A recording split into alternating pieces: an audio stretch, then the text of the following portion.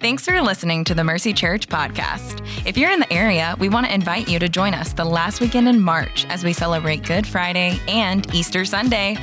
Good Friday services will be at 6 p.m. on Friday evening, and then on Sunday morning, we invite you to join us for a time of worship, a message, and baptisms. Bring your friends, your family, and if you feel so led, invite your coworker, cashier, or barista to join you. Services will be held at regular service times at all campuses. To learn more, visit mercycharlotte.com/events. Again, that's mercycharlotte.com/events.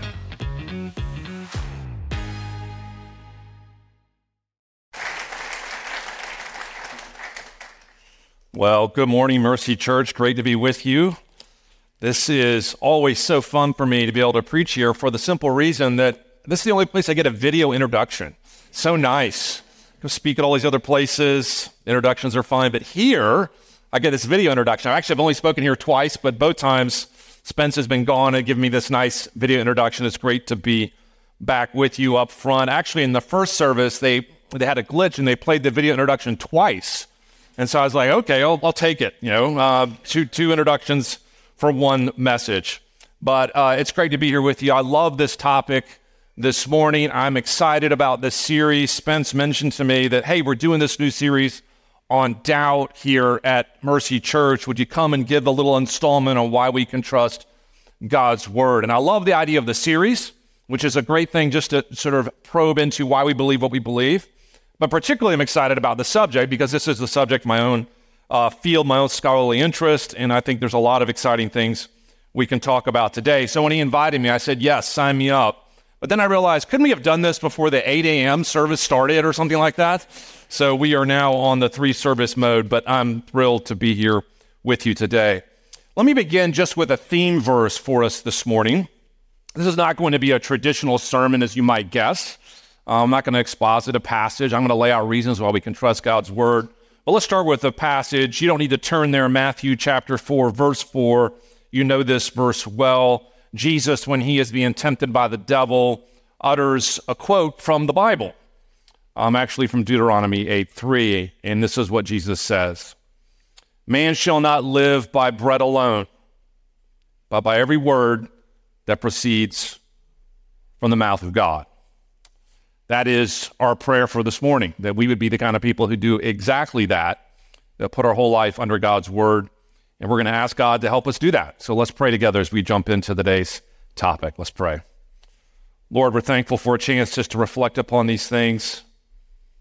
That example of Jesus is maybe the most important, which is that the Word incarnate, when he had a chance to think about what he would rely on, relied it on the Word that even he had himself inspired. Lord, we pray that you would help us to be those kinds of people too. We pray in Christ's name. Amen. So I don't know if you ever have one of those moments in your life where you sort of have this deep pit of sort of tension and stress in your stomach.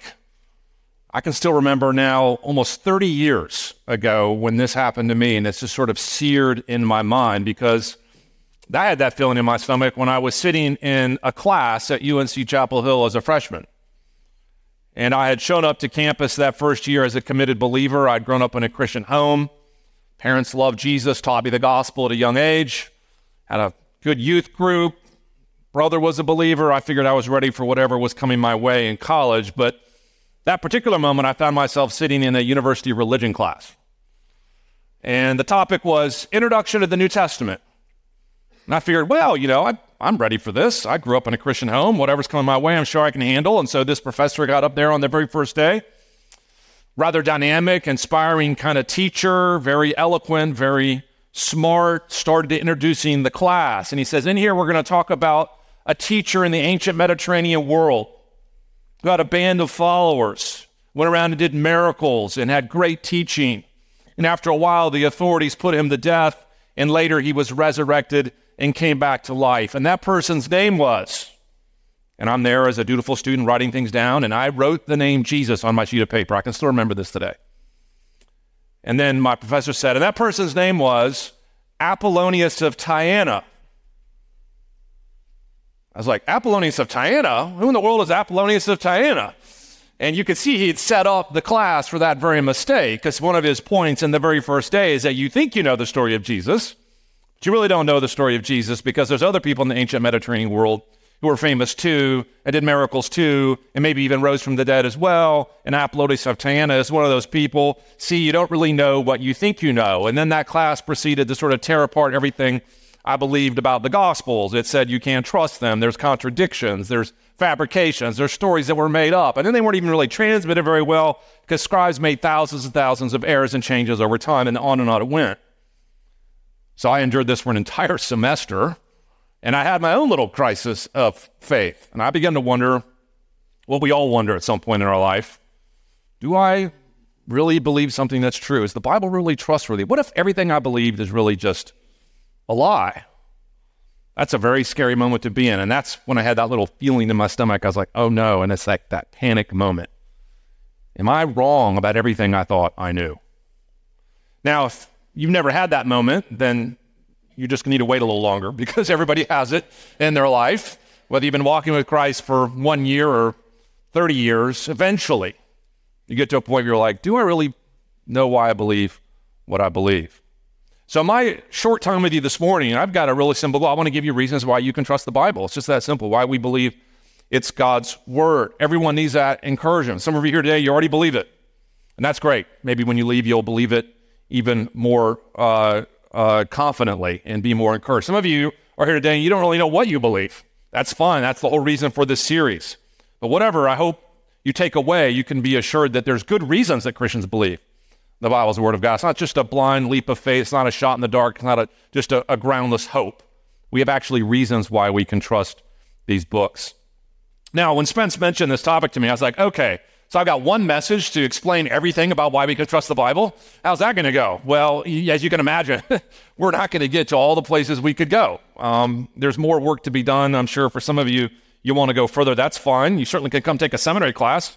Spence mentioned we're right around the corner, Reformed Theological Seminary. You can come take my class on the Gospels sometime, and I get into these issues, and some of our other professors get into them too. But for our purposes today, let me just lay out 3 reasons why we can trust God's word. 3 testimonies that give us grounds for trusting in these books. Let's start with the first, and that is we can trust them because of the testimony of Jesus himself. Because of the testimony of Jesus himself. Now, for those of us in the room who already know Christ, or are already Christians, this is the logical place to start, right? If you want to know about any critical issue, anything on your mind, anything you wonder about what to believe, certainly what Christ has to say about it has preeminent value.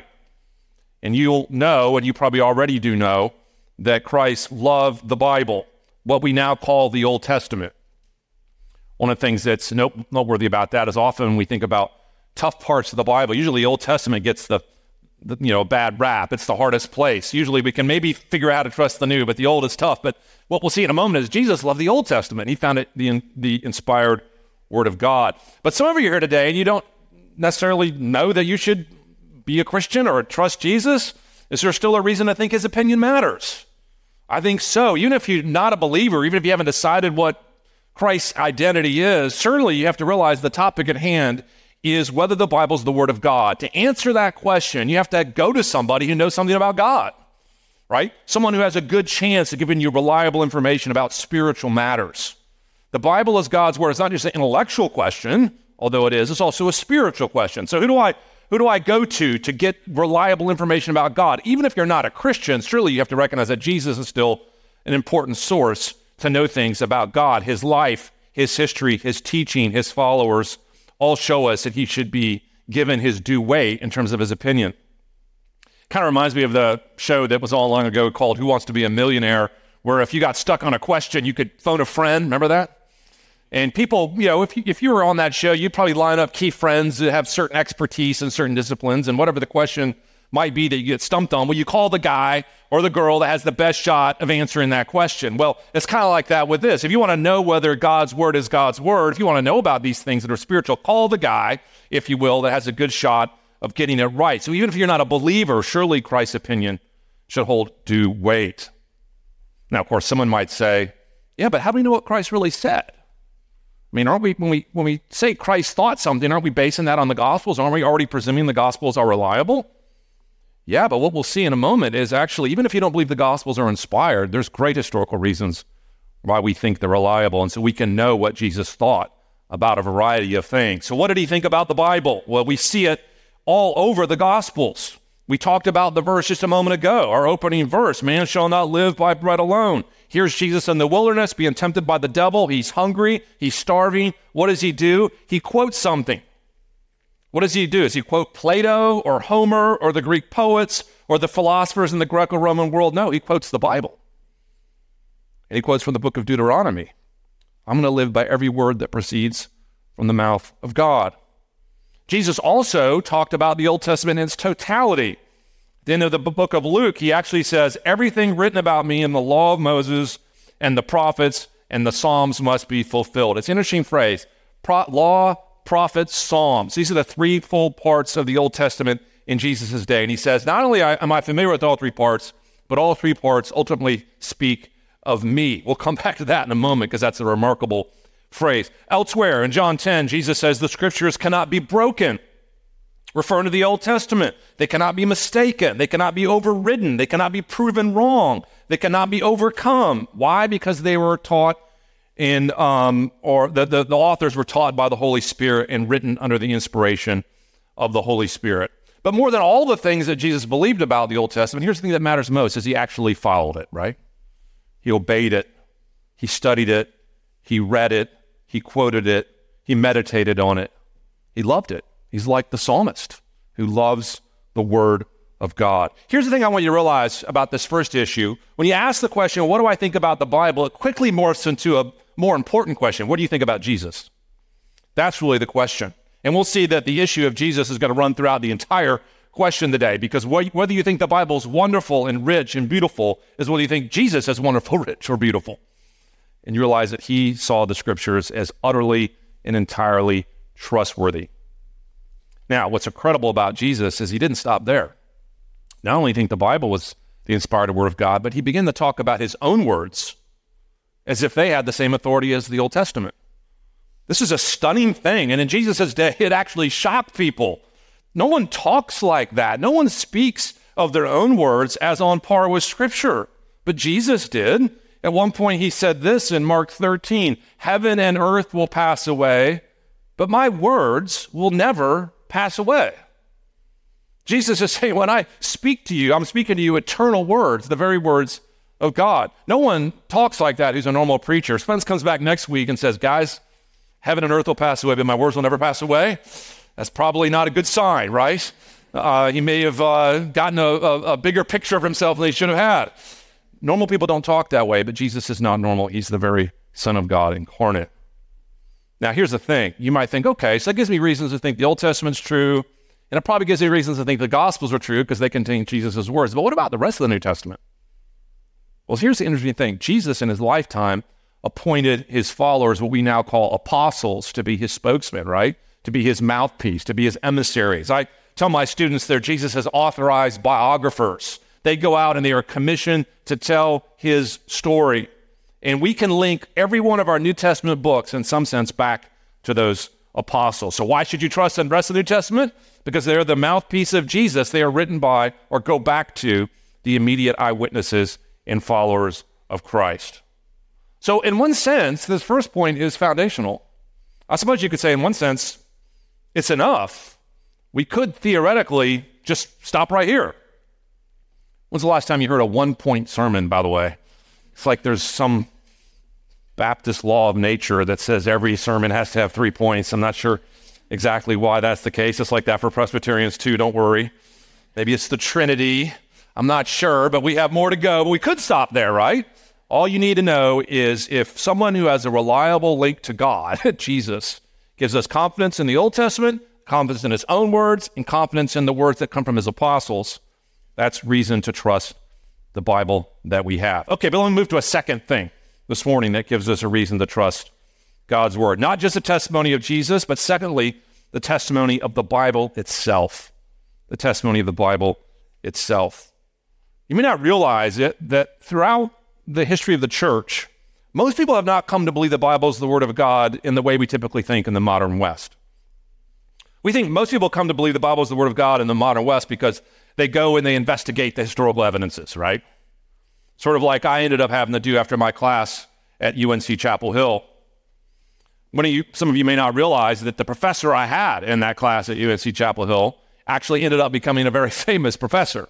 Actually became well-known later. It's Bart Ehrman, if you don't know the name, who's written a number of books. That was the person who was critiquing the Bible when I was there as a student.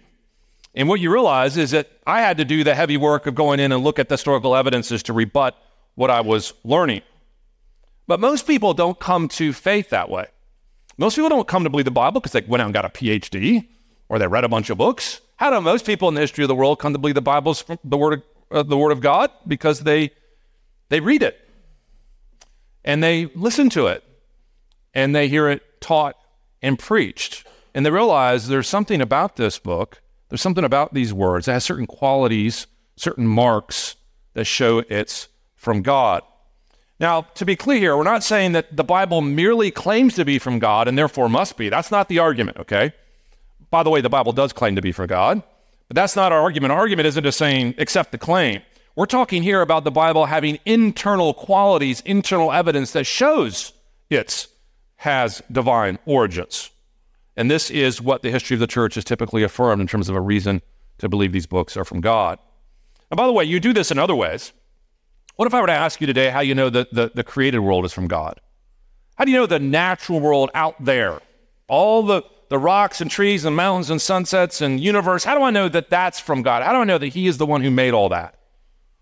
Well, imagine you'd probably say something like, well, I mean, who could look at the beauty of the universe, the intricacies of the universe, all the incredible complexity of the universe, its vastness, its wonder, its scope, the impressiveness of it? Who could see the Grand Canyon or watch a sunset and not realize that God is there and behind it? In other words, if you made an argument like that, you would be talking a lot like the psalmist does in Psalm 19. He says, the heavens declare the glory of God. They proclaim the work of his hands. In other words, you'd be making a biblical argument. Paul makes that argument in Romans 1 and basically says, if you look at the natural world, it's God's fingerprints all over it. Well, here's the thing I want you to see. It's also true for the scriptures. If creation could be identified as from God because it's got his mark, so it is true with the Bible itself. His special revelation actually reflects his own qualities. In fact, scholars have noted this for generations. Even going back a long way, think about the words of Isaac Newton, who actually was a follower of biblical teachings and obviously a brilliant man. Here's what he said about the Bible. I find more sure marks of authenticity in the Bible than any other secular history whatsoever. In other words, when I read this book, I see something different. So what are these marks? What do we see in the Bible that shows us from God? Well, there's so much to say here. A lot of scholars and theologians have pointed out the harmony and unity of the Bible. How over 66 books, over thousands of years, over 40 different authors, you're not just telling a bunch of little stories, it's woven together into one unified story of redemption. In fact, one of the things that my seminary students typically say is that when you study the Bible at depth for long periods of time, one of the things that impresses you is the interconnectedness of it, the intricacies of it, how they all fit together. If you just think about how do you pull that off on a human level? How does one author know what another author is going to say in a totally different generation, in a totally different time, writing even in a different language, in a different culture? But yet it all binds together in a unified story of redemption. You can't take 5 people and stick them in a room and get them to agree on religious things. How do you get all these authors to agree with this kind of unity? Another thing theologians have pointed out about the Bible in terms of its internal marks is the power of this book. When you read the Bible, you realize something very interesting. You realize it's not just telling you things. It's not just saying things. The Bible's actually doing things. It's actually doing things to the listener. It's actually doing things to the reader. Why? Because it's not a dead book. It's a living book. The Word of God is living and active, sharper than any double-edged sword. So it's not so much that you need to breathe life into this book. It's kind of breathing life into you, right? It's not so much that you need to read this book as much as it's kind of reading you and exposing you and showing who you are. It's not so much that you need to grab a hold of the book, but the book is basically grabbing a hold of you when you read it. In fact, for generations, people have come to believe this book is from God by virtue of its divine power. A book I wrote a couple years ago called Christianity at the Crossroads. I looked at the way the Christian movement sort of developed in the ancient Greco-Roman world. And one of the things I was able to study there was conversions, how people came to faith. One of the most famous conversions was a pagan philosopher by the name of Tatian. Tatian was a Greco-Roman thinker, had no love for Christianity, thought it was silly. He actually ended up becoming a Christian. What's curious is how it happened. It didn't happen because this brilliant philosopher went and compared the Bible with all the other philosophical thinkers. It's not because he went and did all this historical study. He didn't go get a PhD in textual criticism. What did Tatian do? He read the Bible. His testimony later is stunning. This is what he says. He says, "I was led to put faith in the scriptures by the amazing cast of the language, the inartificial character of the writers, the foreknowledge displayed by future events, and the excellent quality of the precepts." In other words, when I read the Bible, I realize there's something different here, and Tatian became a believer. You can mention other things. One other things that's an internal mark of the Bible being from God is just the worldview it contains. When I think about the coherent, sort of intelligible worldview that the Bible has, it allows us to have an explanation of so many other things in the world. In other words, when you think according to the things in this book, the world makes sense. Actually, this is one of the reasons C.S. Lewis converted. Here's what Lewis said. It's a very famous quote. He says, "I believe in Christianity is I believe that the sun has risen, not only because I see it, but because by it I see everything else." That's an interesting idea, isn't it? The truth of the Bible isn't so much by what you just look at when you see the Bible, but because of the Bible's explanatory value and how it allows you to see so many other things. It explains the order and complexity of the universe. It explains why there even is a universe. It explains why humans have a sense of morality built into them innately. It explains how humans are a mix of good and evil and how you have potential for very good things and potential for very wicked things. It explains why there's even something called a soul that we have that's more than just matter and physicality. It explains even concepts like love and grace and mercy, which if you think about it on an atheistic worldview is just chemical reactions in your brain. There's no such thing as love. It's just what you're feeling because of the chemical reactions inside of you. The Bible can explain so much in the world, which is why people recognize it has divine origins. Now, before we leave the second point, I know the skeptical response here is, well, maybe you Christians see that in the Bible. I sure don't.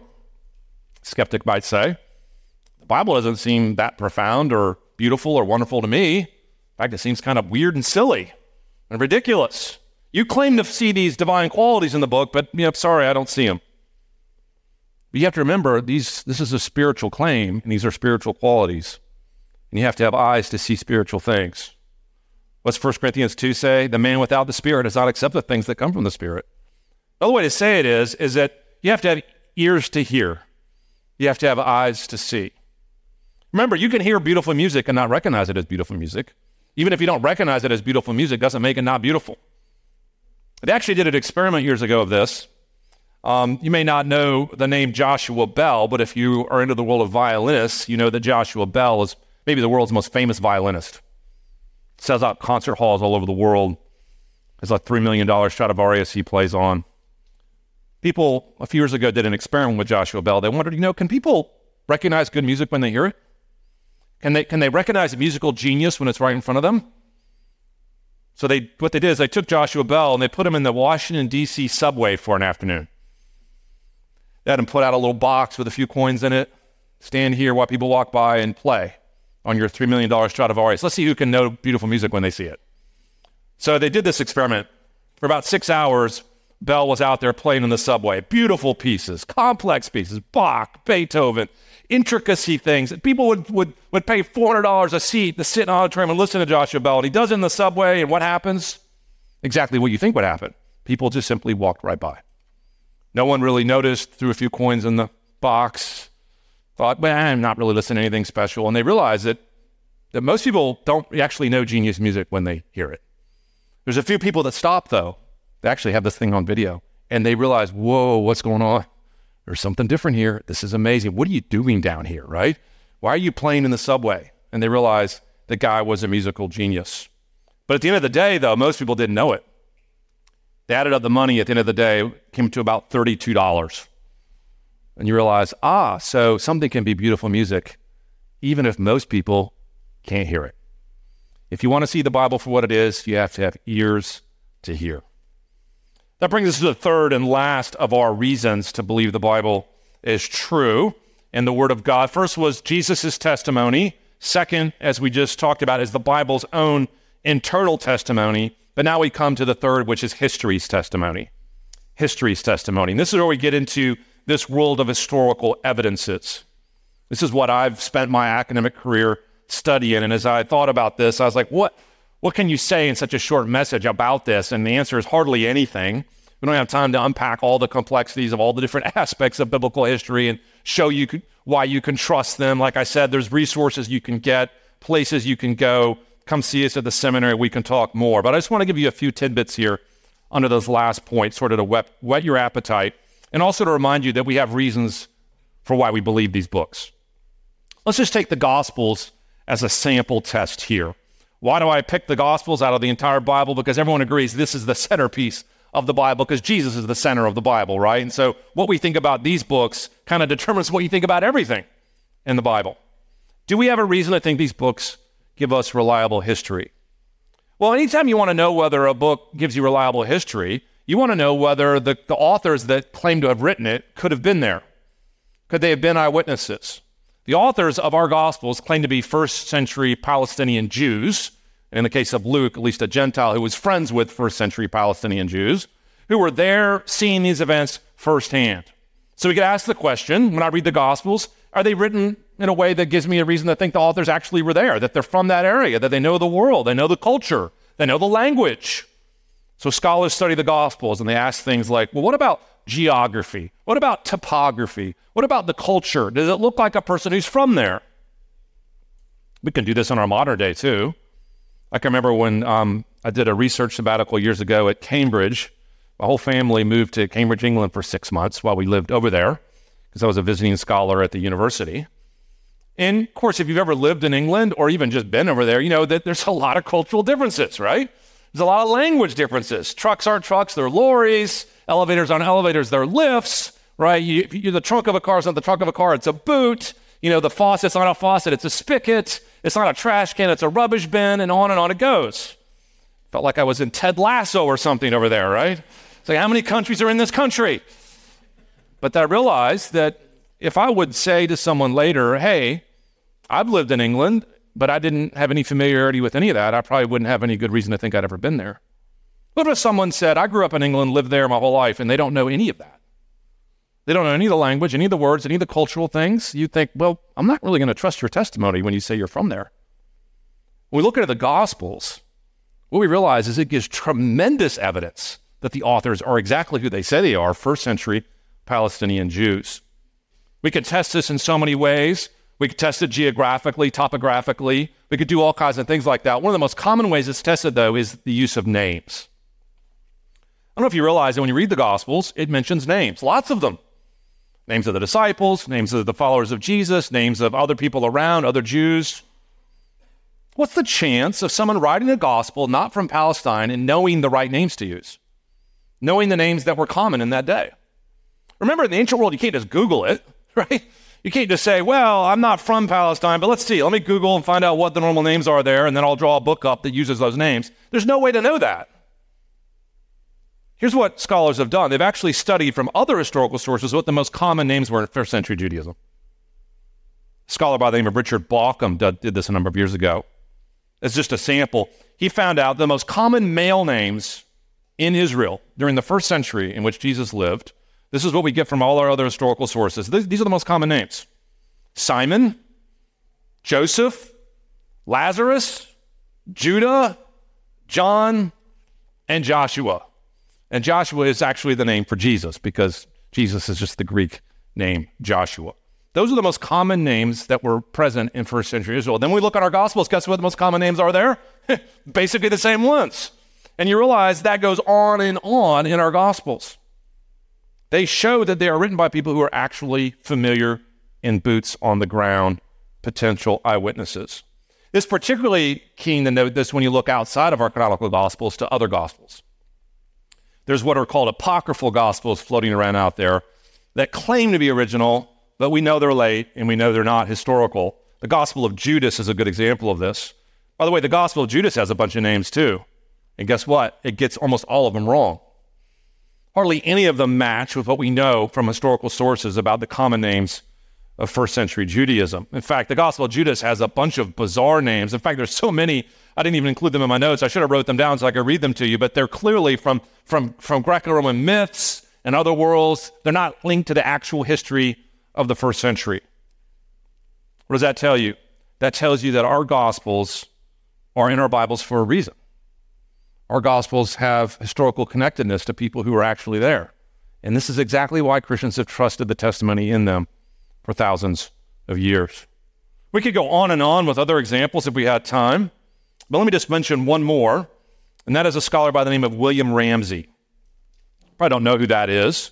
In the early 20th century, Ramsay was an Oxford scholar, a very famous Oxford scholar, and his specialty was the book of Acts.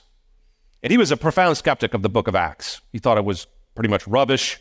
In fact, he wanted to prove it was rubbish, so he did something really interesting. He decided to go on a journey in Asia Minor, where the book of Acts largely takes place, and retrace the steps that Luke lays out in the book. It's proved once and for all it's not reliable. Well, as you might guess, it didn't go that way.